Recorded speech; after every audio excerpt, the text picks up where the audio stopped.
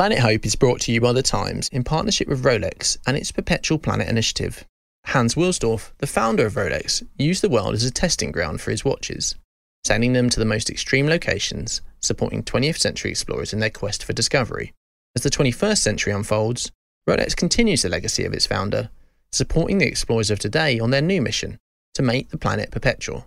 The Earth is dependent on the individuals and organisations committed to finding solutions to preserve our home. If not for us, then for future generations. And with the Rolex Perpetual Planet initiative, we're one step closer to a planet with this hope. Discover more about the Rolex Perpetual Planet initiative on rolex.org.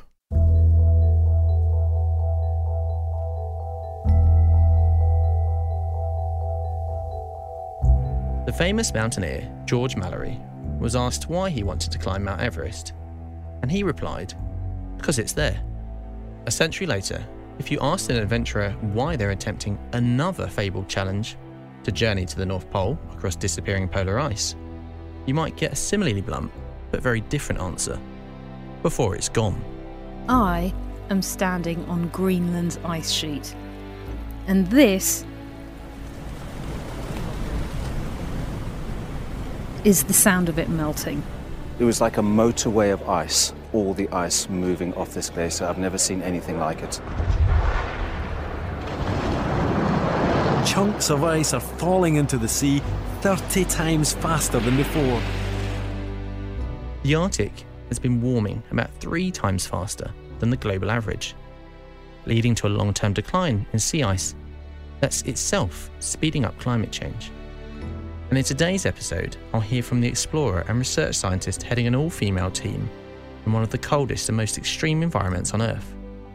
Because even as the polar ice disappears, there's so much still to learn. Whether it's modelling the future of our climate or assessing the impact of what's already happened, there is an acute need for accurate data and as much of it as possible. Too often climate is talked about in terms of a hypothetical future, but it's already not even our present, it's our past, it's our history. Scientists will also analyse how much soot-like black carbon is in the samples and test the snow and ice for a material that's known to have a hugely damaging impact, especially in the world's oceans. The analysis showed that everywhere we looked for microplastics, we found them. 99% of ocean plastic is beyond the reach of our cameras in the deep sea, and scientists have now found the highest level of microplastics ever recorded. I'm Adam Vaughan, the Environment Editor for The Times, and this is Planet Hope in partnership with Rolex and its Perpetual Planet initiative.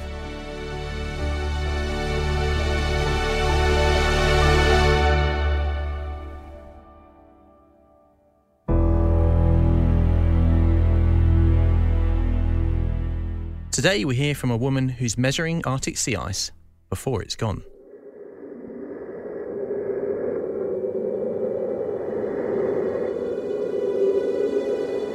Science in the Arctic often needs hardy adventurers out on the ice collecting samples and data. And in this episode, I'm hearing from someone who is no stranger to those extreme conditions and who is an eyewitness to the way that the top of the world has been changing. I'm Felicity and I'm a polar explorer, but also a climate scientist investigating particularly airborne microplastics in the Arctic Ocean. When not on expeditions, Felicity Aston splits her time between her native UK and Vega Island in Iceland, where she lives with her husband and son.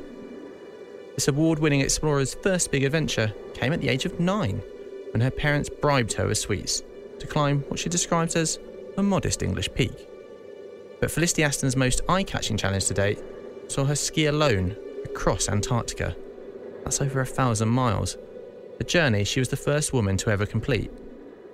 And Felicity told me that her interest and involvement in scientific research grew out of her polar journeys.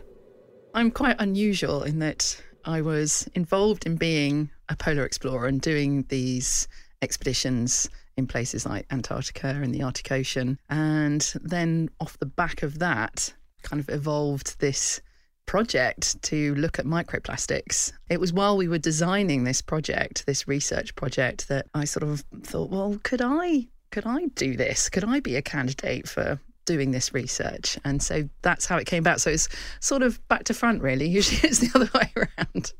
So the Arctic, something people are, listeners, readers may have read news stories about. They may have seen some wildlife documentaries perhaps, but can you sort of give them a bit of an idea of what some of the changes we've seen in the Arctic have been in the last few decades? How would you paint the picture? Well, I mean, the first thing to say about the Arctic is to reinforce that it's not a sort of solid rock continent. It's a frozen ocean right up there at the north, and it's surrounded by land masses that we also refer to in that sort of catch-all phrase as the Arctic. So Arctic Canada, Siberia, Alaska, and the changes have been really fundamental, but they've also been really rapid. And that's the thing that I think is really key to emphasize, is that when you see these images of glaciers carving into the sea, that's a totally natural process. But the difference is that in recent decades, we've seen that process accelerate to a point where it's not something we've seen before or hasn't appeared in the climate records before. So that's why it's of such deep concern. And the same with the Arctic Ocean sea ice.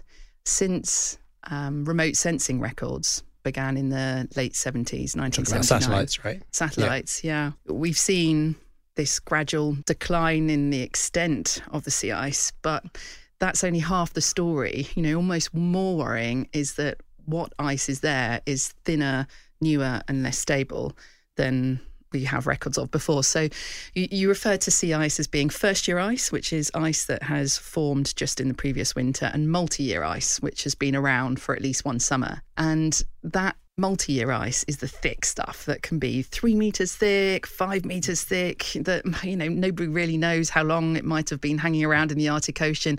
And that's the really strong, robust stuff that kind of acts as the glue that holds the whole pack ice that covers the Arctic Ocean together. And back in 2018, it was estimated that as much as 85% of that multi-year ice had disappeared from the Arctic Ocean. Which is huge, right? That's massive, isn't it? Yeah. So you're left with an ocean that's covered mostly in first-year ice. So first-year ice is maybe 30 centimetres thick, maybe as much as a metre. And so you can see that if now the majority of ice in the Arctic Ocean is this thin stuff, then it's going to break apart more easily, melt away more easily. And that's what's really worrying, is because the likelihood is, what is expected is that this is going to make the disappearance of Arctic Ocean sea ice even more rapid. That's a really good reminder, because I think as journalists, we often just focus on, record lowest extent, or, just as you say, the area.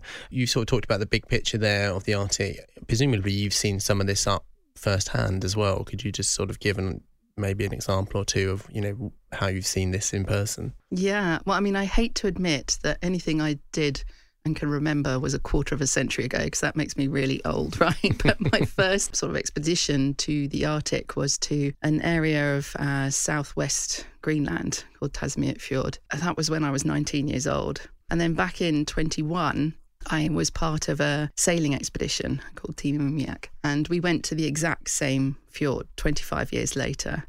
And we got there by sailing through channels that only recently have been free of ice and are now navigable every springtime. The real, I guess, poignant thing for me was that I wasn't surprised at all that, you go to the fjord and you look at pictures that you took 25 years ago and you can't recognise it as the same place. There's no ice, there's no icebergs, there's tiny glimpse of glacier in the distance. And actually, while we were out there, rainfall was recorded on the top of the Greenland ice cap for the very first time. That was quite a moment. I remember that. It should be snow, obviously, to remind people, right? But, no surprise. This is what science has been saying collectively is going to happen for at least the last 30, 40 years. This was the future that was predicted, and that's now what we've got. Maybe I'm clutching at straws here, but have we avoided some of the worst case scenarios for the Arctic due to some of the political efforts we've made? We've had sort of 3 decades of climate summits, and obviously things going on in the real world economy, as people call it, with businesses. Have we avoided some of the worst cases that we were maybe expecting for the Arctic, or not? I'm always very wary of painting too doom and gloom a picture, because the story of climate,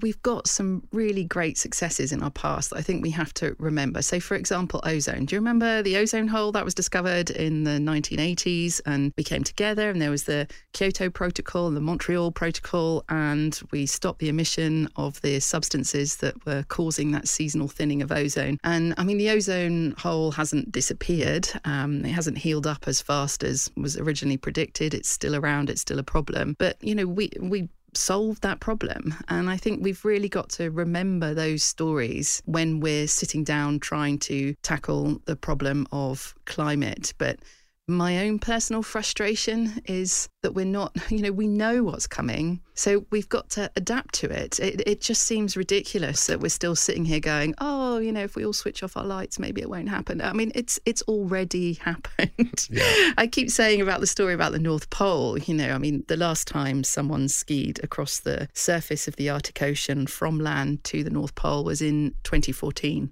And it's largely accepted that that's not going to happen again. And if you bear in mind that the first human being ever to undisputedly cross the surface of the Arctic Ocean and reach the North Pole was Sir Wally Herbert in 1969. So he was the first. It's now not possible to make that journey anymore. So in the space of 50 years or so, we've gone from the first to the last. And while people might not care that people like me can't plant flags at the top of the world anymore, I think the importance of that story of the North Pole is too often climate is talked about in terms of a hypothetical future, but it's already not even our present, it's our past, it's our history. And, I think if we start talking about it in terms of, we're already at that tipping point, some would argue past that tipping point, then perhaps this would contribute towards creating a greater sense of urgency that so many people are frustrated that we've got the technology to sort this problem out, we've got the ideas, the innovation and the brilliance, but somehow the will seems to be lacking. And, I'm not qualified to point fingers at exactly where that might be, but you have to think that sort of industry and governance and those kind of that level of authority, that's where the buck lies, really. Well, it's good to remember the environmental success stories, as you say, with Montreal, but obviously, as you pointed out there's been it's not it's one of my frustrations as well that climate gets talked about a lot in the sort of future tense, as you say. It's something that's already happened and is happening. So I just wanted to just trace things back a bit. Where would you say your sort of passion for the Arctic and Antarctica came from? Hard to say. I mean, I come from West Kent, part of southeast England that doesn't have mountains or extreme winters or anything like that. But when I was a child and it snowed, it was magical and it was a huge adventure, and places that I knew really well were suddenly transformed into this whole new place to explore. And so maybe there was some sort of nascent connection between the winter environment and adventure and excitement. But really it sort of kicked off with my first job after university. I was employed by the British Antarctic Survey, which is the UK's main government-funded research programme in Antarctica. And I was posted to Rothera Research Station, which is the largest of the UK's two research facilities in Antarctica. And I was posted there for what was then the standard length of contract. I think it's slightly more flexible now, but then, you signed up for 2.5 years. So you signed up for 3 summers and 2 winters it's a long without time a in break. An extreme environment, right? Yeah, it is. So now looking back, I perhaps point the finger to that experience because I got to see Antarctica on days when there was nowhere else in the world I would rather have been. But I also got to see it on days where, frankly, I would rather have been anywhere else in the world than down in the dark with a skeleton crew of 20 that I didn't have any hand in choosing. So you can imagine how that goes. How did it feel when you first arrived in Antarctica? What was that like? It was almost a sense of euphoria. I remember the first time that I travelled just a short distance away from the base on my own for the first time. I was going out to take measurements from a snow stake array that we built just outside the station. And I just remember being on a snow machine, sort of driving across this beautiful, pristine, smooth perfection of an Antarctic landscape and feeling like I just wanted to scoop it all up somehow. And it really felt euphoric to be there, to be witnessing this that was somewhere so different. And I think Antarctica is one of those strange places that has the ability to kind of alter your perspective. You feel changed by having witnessed this. And perhaps the reason for that is because there is no human footprint there. I mean, very light footprint now, but, nothing really obvious. So it's somewhere completely other, like this kind of blank canvas. A rare sense of being sort of out of human society. Exactly. And it gives you this really sort of odd perspective. For me, it shows us how tiny human beings are and insignificant. And yet it also demonstrates how brilliant we are, because even though we're so tiny and insignificant, there we are, not only surviving this environment, but understanding it and understanding where we are and our place in the universe. And that's pretty incredible for a tiny little species like us. So you talked about that trip and you talked about the work you did in Greenland at sort of the start of your career. As you sort of look back over the arc of your working life, what sort of project would you single out that you're most proud of and why? I think I'm almost always most proud of the project that I'm involved in at any given moment. You know, right now my head is full of this project that I'm doing right now, and I feel really proud of it. And that's why I keep going with these projects to the bitter end, is because I get that sense of motivation from the fact that I derive so much pride from it. Correct me if I'm wrong, but I think it's fair to say that the Arctic has been much more obviously affected by climate change than Antarctica. It's just been relatively insulated, partly by winds and other factors. But just to focus on the Arctic a little bit, how much do we really understand about what's going on up there? You know, you mentioned we've got satellites, and I know there was this cool Mosaic expedition that went out a little while ago to see what's going on in winter, which we don't know so much about because people aren't generally up there. What do we really know about the Arctic? Well, this is one of the things that really intrigued me about the Arctic, because my exploration career, if you like, had been mostly focused south down in Antarctica, and that's where my heart always was. And then back in 2016, I spent a summer going backwards and forwards between the North Pole and Murmansk in northern Russia on the world's most powerful ship, this huge Russian nuclear-powered icebreaker, which was totally sort of Cold War era-esque and just brilliant. But it was my first real kind of time spent in the Arctic Ocean, really sort of seeing it. And, you know, in my head, from my scientific background, I knew that this environment was so fragile and was literally disappearing in front of our eyes. And yet, when you're in amongst it, it's so powerful. You know, the forces of nature on display in the middle of the Arctic Ocean are incredible. And, I mean, this huge ship would have to reverse and repeatedly thump at a particularly big bit of ice for maybe half an hour or more before finally it would make its way through. I mean, just incredible. But even though I'm looking at all of this, I was aware that there were still some really basic questions that we didn't understand about Arctic Ocean sea ice. And I took part in a citizen science project that was happening off of the ship. And the questions that we were asking seemed really quite basic. You know, how salty is the water directly underneath the sea ice, and how, you know, quickly does that change with depth? How big are the melt areas? How old is the ice? You know,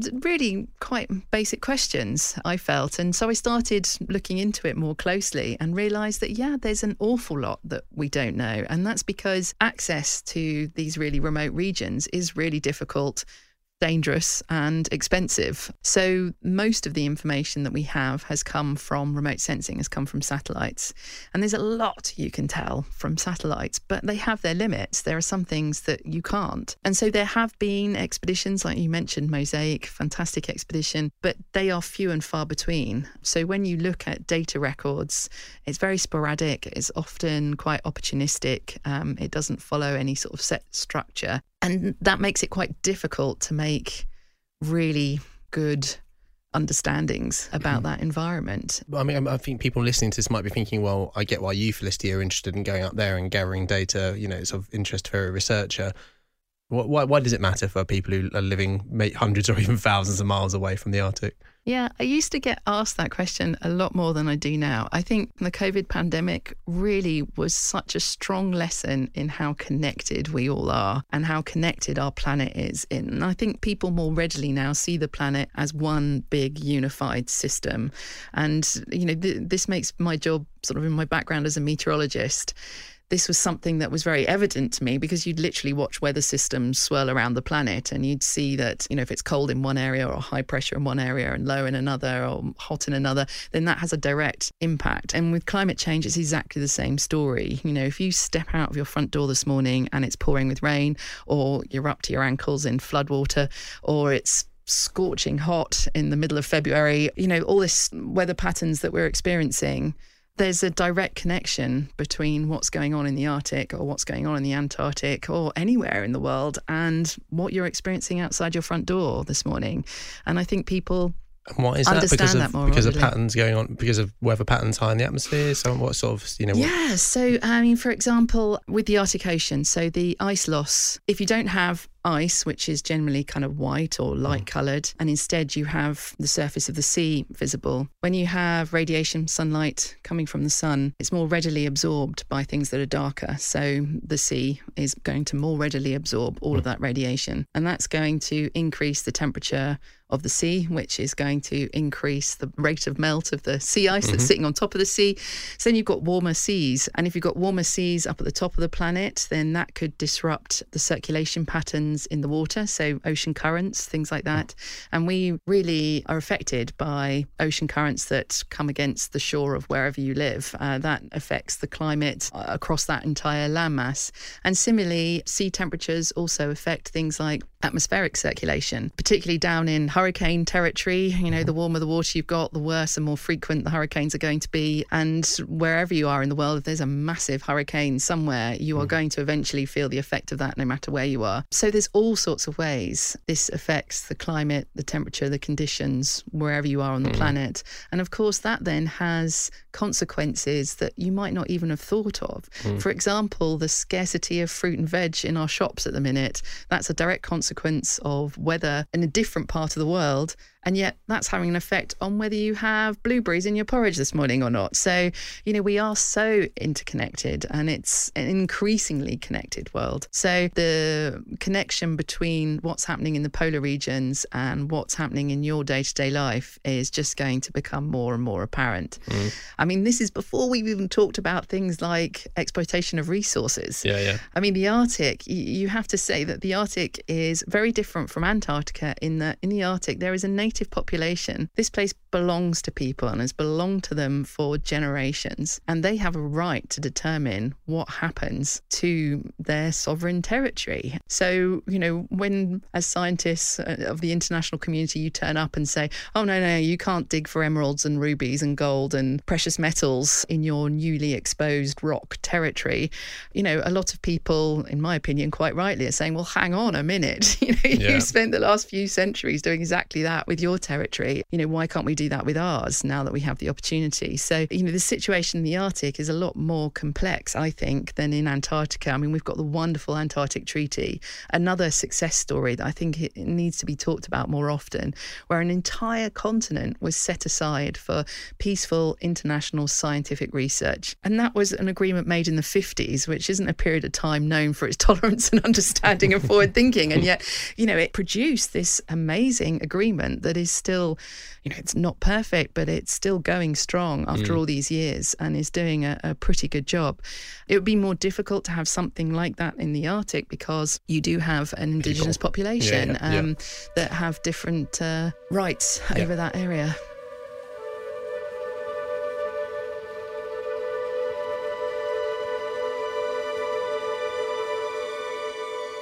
I'm talking to the British explorer, author and climate scientist Felicity Aston. She leads the Before It's Gone, or Big North project, gathering quality scientific data from across the Arctic, and most recently in Iceland, with Felicity and her colleagues traversing Drangeyurkuk, the country's northernmost glacier. But the focus now switches to the very top of the world, with the team planning to journey to the magnetic North Pole via Arctic Canada, a route chosen from a diminishing number of options. Well, I mean, it's no longer possible to ski from land to the North Pole anymore because of the ice conditions, and more importantly because you can't have the logistics that you need in order to make that ski journey. It's too dangerous for sort of planes to be flying around the Arctic Ocean anymore. So you can only make partial journeys. We'll be collecting snow, ice and water samples, which we'll bring back to the UK and also send some to America. And those samples will be analysed for various things. I'll be analysing them for microplastic content. So I'll be looking for really tiny little fragments of various plastics in these samples. And the reason why that's interesting is because that plastic that I find in the snow in particular will have come from the air rather than from the sea. So we're quite used to the idea of marine microplastics, pollution floating around in our oceans. But it's only really been in the last handful of years that attention has turned to the possibility that microplastics are airborne and are in the air that we're breathing. And there's been a few studies in remote glaciated areas like the Alps, in Tibet, even on the summit of Everest now, they took some samples. And they're finding microplastic, which is likely to have been deposited from from the air rather than by any other means. And so that opens up a whole new sort of area of investigation, sort of how prolific is this? Are we ingesting it? And alongside this, there's been a lot of studies about microplastic content in our bodies, in the human body, and what impact that might have. Because it's important to say that the microplastic material itself is not necessarily the problem. A kind of bigger problem in terms of human health is that plastic often has lots of additives when it's made, when it's manufactured, and those additives tend to be chemicals that are toxic to human beings. So if we're ingesting microplastic, that plastic could be acting as a sort of transport mechanism for toxic materials to enter our body. And they're studying now what possible impact that might have. But it's quite frightening. You know, recent studies have found microplastics in our blood. They found it in human placenta. And of course, the inference there is that perhaps babies are now being born with microplastics in their system. And there's a lot of studies about the potential neurological effects that these additives might be having on our bodies. So there's a sort of imperative from a human health point of view to really work out what the scale of this problem is, because unless you know what the problem is, you can't start to try and solve it. So there's some self-interest here as well. I want to come back to the microplastics in a bit, actually, but first of all, just sort of explain who's joining you and how much.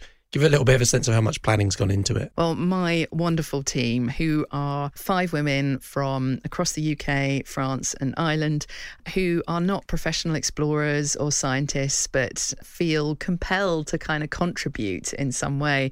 And so they've signed up to do this expedition where rather than getting lighter, your sledges get heavier every day as we collect, kilograms and kilograms of snow, water and ice. And then rather than just, concentrating on getting yourself and your kit to the North Pole in the quickest space of time, they're sort of stopping regularly on the ice to collect all these samples in the best possible way. So I have huge amounts of respect and gratitude for my team of 6 that are coming out to the ice with me. Got you. It sounds like a particularly awful marathon. And just give a sense of the sort of resources that you need for this, and maybe a little bit about how Rolex is helping you on this particular project. Yeah, it's been an epic sort of mission of planning. So polar expeditions always take, a couple of years to put together, not just because they're so complicated logistically, but also that the funding needed is huge. Quite rightly, the polar regions are expensive places to get to if you're going to get there safely and responsibly.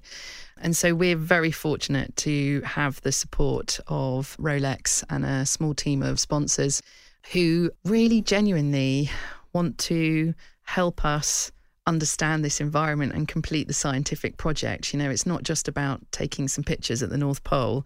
It's about helping us make this journey in the way that we need to make it in order to get the most value and the most worth out of this journey. Because there is a sort of central hypocrisy in this. In order for us to get to the North Pole, we've got to use dirty helicopters, dirty planes, So you're going to need fossil fuels to get there. You can't get there or survive there without them. No. And so, we have to justify our presence there. And so we feel very fortunate to have sponsors with the integrity of Rolex to help us do that. So we started this project back in the early months of 2020 and we were building up to get to the North Pole in firstly April 21, because there's only a small 3-week window in April when you can access this part of the Arctic Ocean. Earlier than that, it's too dark, too cold. Later than that, the ice is already starting to move around so much that, it's cracking apart and it's not a good idea to be up there.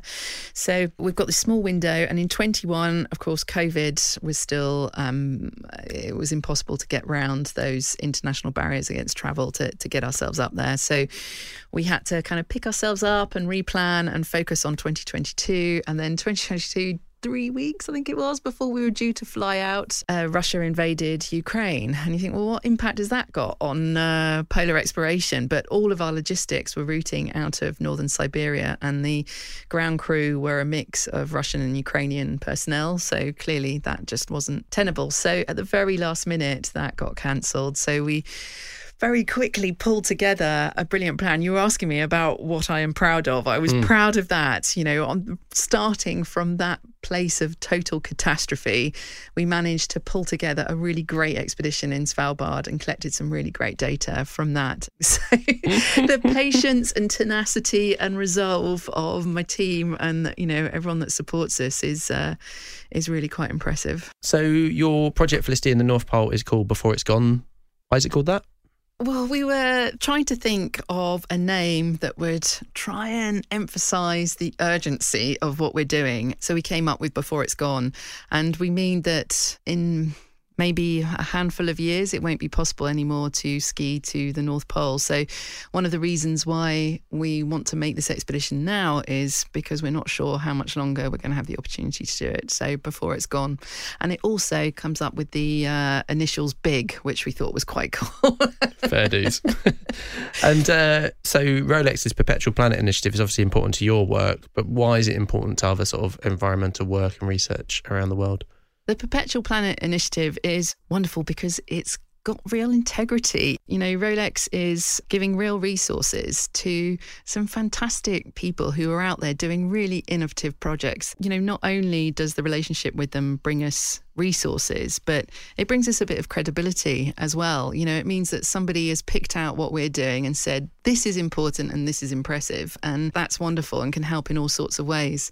But I went to an event in London where I got to meet some of the other Rolex laureates and people that are running projects supported by the Perpetual Planet, and it was such an amazing gathering of people because there was a total absence of doom and gloom. There was such a sense of excitement and hope and optimism. I think all of that comes from feeling that you're doing something. If you are feeling that you're just helpless in a situation, that's quite a demoralizing place to find yourself. But everyone in that room was doing something, was involved and was making a contribution, and it gave this really amazing kind of buzz to the whole thing. So it's wonderful to regularly meet people like that to reinvigorate your own sense of commitment. I know people are going to be fascinated by you mentioned this is unusual in that you're, going to carry more weight as you go along. Just give people a little bit of an idea of the sort of physical challenges of it. Is it about aerobic fitness, strength?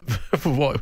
Give people a little sense of that. Yeah, polar experience. You often hear polar journeys described as 90% mental, 10% physical. I'm not sure I agree entirely with that percentage, but it is so much more about your motivation and what is going on in your head, and also the strength of you and your team and you and your support. So we have great sponsors, including Rolex, but I also have amazing support at the National Oceanography Centre. So I know that I'm being sent out with a really great plan and really great resources and support. And then my team, we've worked together now for up to 3 years together. So we have a huge amount of confidence in each other, and that all helps to build up your own confidence as well. And I think that's got so much more to do with whether you're successful or not when you're in that polar environment. But the main thing about the Arctic Ocean, the first thing that hits you is the cold. You step off that helicopter and the cold hits the back of your throat. It could be anything down to sort of maybe minus 40 or so centigrade, which if you work in Fahrenheit, that's all right because it's the same temperature. The scales meet at minus 40.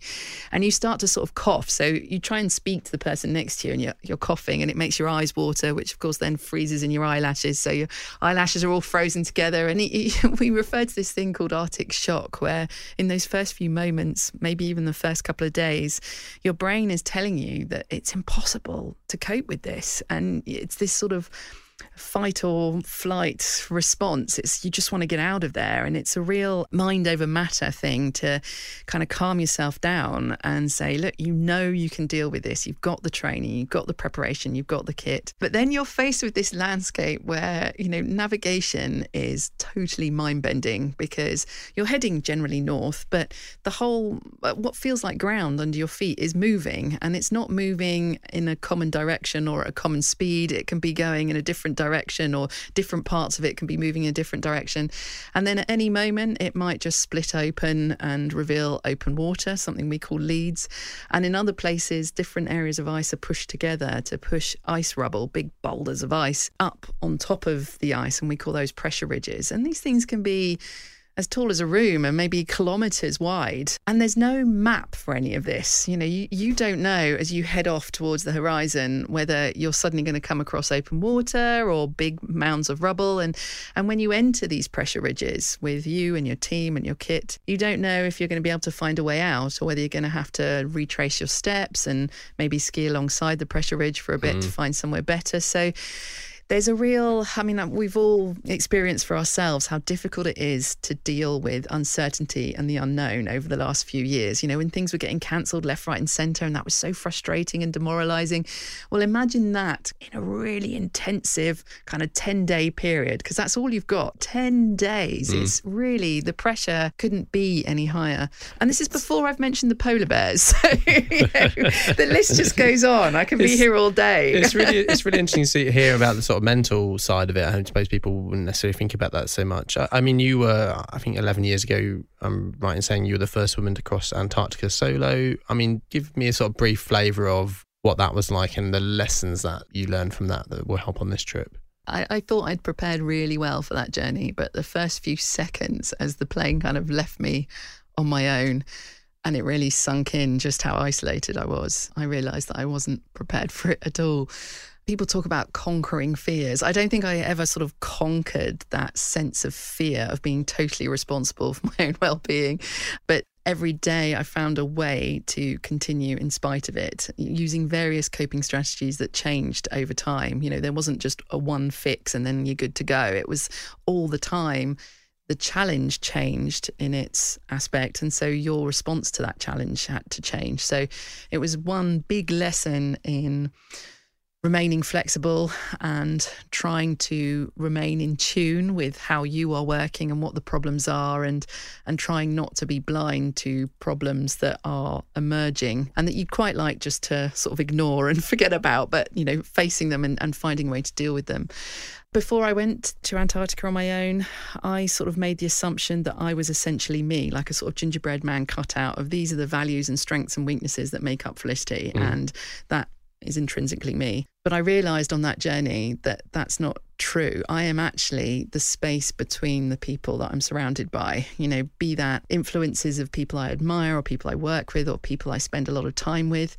And it made me a lot more wary on return about what I choose to allow to influence me. You know, you think like the chatter on the TV or on the radio, you know, that it doesn't really matter. It's just all bubbly background noise. But actually, I think a surprising amount of that actually filters in. And so I've become a lot more choosy about what I allow myself to listen to, who I talk to, you know, who I go to for advice, because I realise that, you know, I am just a sum total of everything that's around me. That's really interesting. Intrinsic. You were saying earlier on, you were talking about the difference between first year ice and multi-year ice in the Arctic, and about how that's one of the reasons things seem to be speeding up in that part of the world in terms of the changes. I guess, does this trip feel more urgent than previous ones? Yes, because I'm not sure if there will be an opportunity to do this again. The last time a team skied to the North Pole was in 2018, and that was me with a team. We were up there in 2018, and 5 years later, and it's our first opportunity to go back. And how many more years will we have before it's not possible to access this part of the world in this way? And then our only option for getting this kind of on-the-ground data is expeditions like the Mosaic expedition that we've mentioned several times. And that's a huge multinational, multi-million mammoth of an effort. So how many expeditions like that realistically are we going to be able to pull together? And you can see how very quickly we're running out of time to understand this environment before it's gone. You know, that really worries me. The thought that my son might not be able to ski through Arctic Ocean sea ice and experience that environment, or ski across a glacier, that makes me very sad. Mm-hmm. And just explain a little bit, you mentioned about the microplastics that you'll be sampling for up there. I think you're also looking at black carbon, as in like soot that could have been produced in a power station, you know, thousands of miles away and carried there. Just to give me a little bit more detail about what you're actually doing when you're there. Yeah, so some of the samples are going to be sent to America, and our scientific partner, Dr. Uliana Horodsky, she's going to be analysing those samples for black carbon. And she's been looking at the distribution of black carbon across the Arctic region, because the source of it is the incomplete burning of fossil fuels. So some of the sources are totally natural, things like forest fires, whereas other sources are completely anthropogenic, so things like shipping or industry. I mean, you could argue that forest fires maybe are anthropogenic in their cause too now, but the importance is that black carbon absorbs radiation much more effectively than other materials. And particularly in the Arctic environment, you can imagine if you've got this kind of near white or white snow cover or ice cover, and then you have a big distribution of what is very similar to sort of soot particles all over that snow or ice, then that snow or ice is going to absorb a lot more radiation from the sun and is likely going to heat up or change more rapidly. So it's important that we know what the distribution of black carbon is in geography sense, spatially, but also over time, so temporally too. And we don't really have a lot of information on that across the Arctic. And the thinking is that this stuff is literally just getting blown up there by the wind. Yeah, well, I mean, the sources and pathways of black carbon into the Arctic, there's been a lot of work done on how heavy metals such as lead have got up into the Arctic, and looking particularly at sort of atmospheric circulations and how that's very seasonal. So from summer to winter, it changes. Like the main source is either North America or Europe, and it's sort of all blown up there. So a lot of this work is kind of piggybacking on that, because the assumption is, if this is the main atmospheric pathway of heavy metal pollution into the Arctic, then it's likely that the black carbon that's produced in the same source region is also being carried up in the same way. But I don't believe that we categorically know that. It's one of the things that people are looking at. We need to find out. And I mean, so you go out there, you have this incredible feat of endurance, you come back with all these samples, and then you look at the data you get on black carbon and microplastics. What does it hopefully help tell us or learn? Yeah, well, it's really frustrating, isn't it? And I'm kind of learning this myself, that as a student researcher, I'm just providing this tiny little droplet of contribution, and yet the questions are so huge. I want to answer everything, and I want to look into everything and investigate everything, and you can't. You have to do your one little bit really well. So no matter what else is happening in this whole bigger picture, you at least know that this one pixel has been done to the best of your ability and is totally robust and, is good data. Is it too late to make a difference to the Arctic or not? I think it depends what you mean about making a differance. I suppose I'm thinking the sea ice. It could still be a whole lot worse. The wildlife that lives up there relies on the sea ice, so on. Yeah, I mean, I always think about Sylvia Earle, the famous oceanographer. I'm going to totally paraphrase her here, but she said something about, we've lost 50% of the biodiversity in the oceans, but that still means that we've got 50% left to save. I think with climate, it's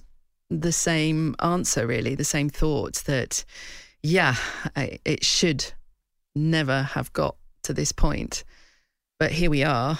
So now we have to focus on limiting the damage and also focus on adapting to the future that we know is coming. I would love to see in the next decades that there's a lot more thought going into what will happen to climate refugees, what will happen to our food supplies, what will happen to our supplies of vaccines, because we're going to need them at different times and in different ways. What happens to the way that we live, so that we limit the damage as much as possible. We start thinking differently about the way we use resources and our whole attitude to our planet. I think, the last few decades, we collectively have been going through this shift in our mindset of, the seas are not infinite, the globe is not infinite. In fact, it's extremely finite, and we need to be thinking differently. A lot of the talk and focus is about, reducing emissions, this, that and the other, which is obviously vital.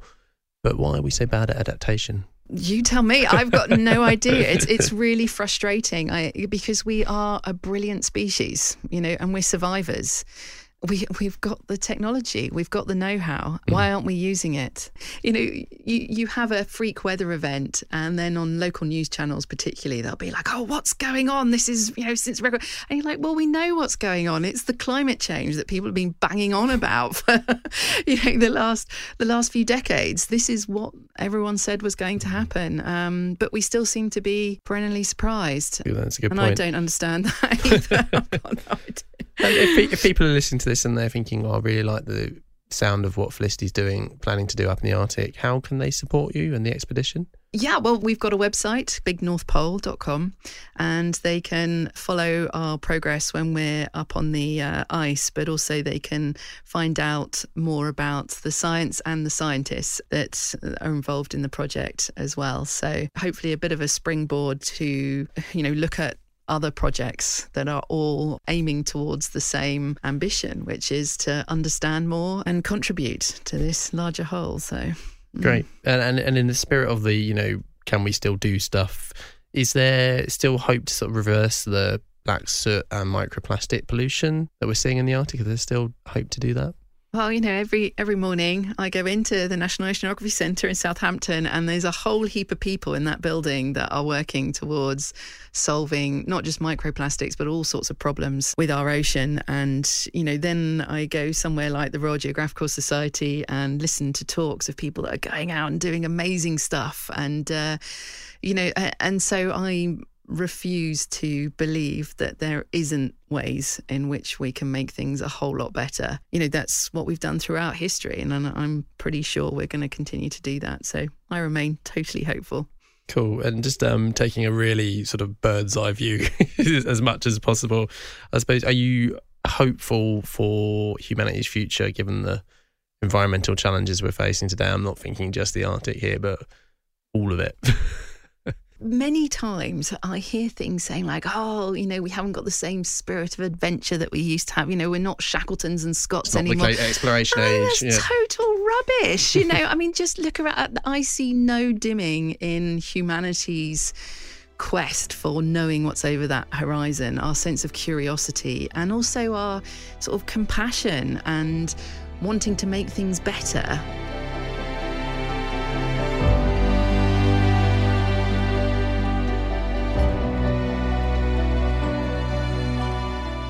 You've been listening to Planet Hope with me, Adam Vaughan, and my guest, the British explorer and climate scientist, Felicity Aston, MBE. This podcast has been brought to you by The Times in partnership with Rolex and its Perpetual Planet initiative. The producer is Danny Garlick. The series producer is Anya Pearce. The production coordinator is Oliver Adamson, and the production assistant is Shana Johnson. You can listen to us for free on the Times Radio app and download every episode in this series from wherever you get your podcasts. Don't forget to leave us a review. Thank you for listening. Planet Hope is brought to you by The Times in partnership with Rolex and its Perpetual Planet initiative. For nearly a century, Rolex has championed pioneering explorers who have shed light on the world and pushed the boundaries of human endeavour. Today's explorers are no exception, but they have a new focus: to make the planet perpetual. The Earth, once a playground for discovery, now needs our help to protect and preserve the natural world. Rolex supports the individuals and organisations who are protecting our world and inspiring generational hope as a part of its commitment to a perpetual planet. Discover more about the Rolex Perpetual Planet initiative on rolex.org.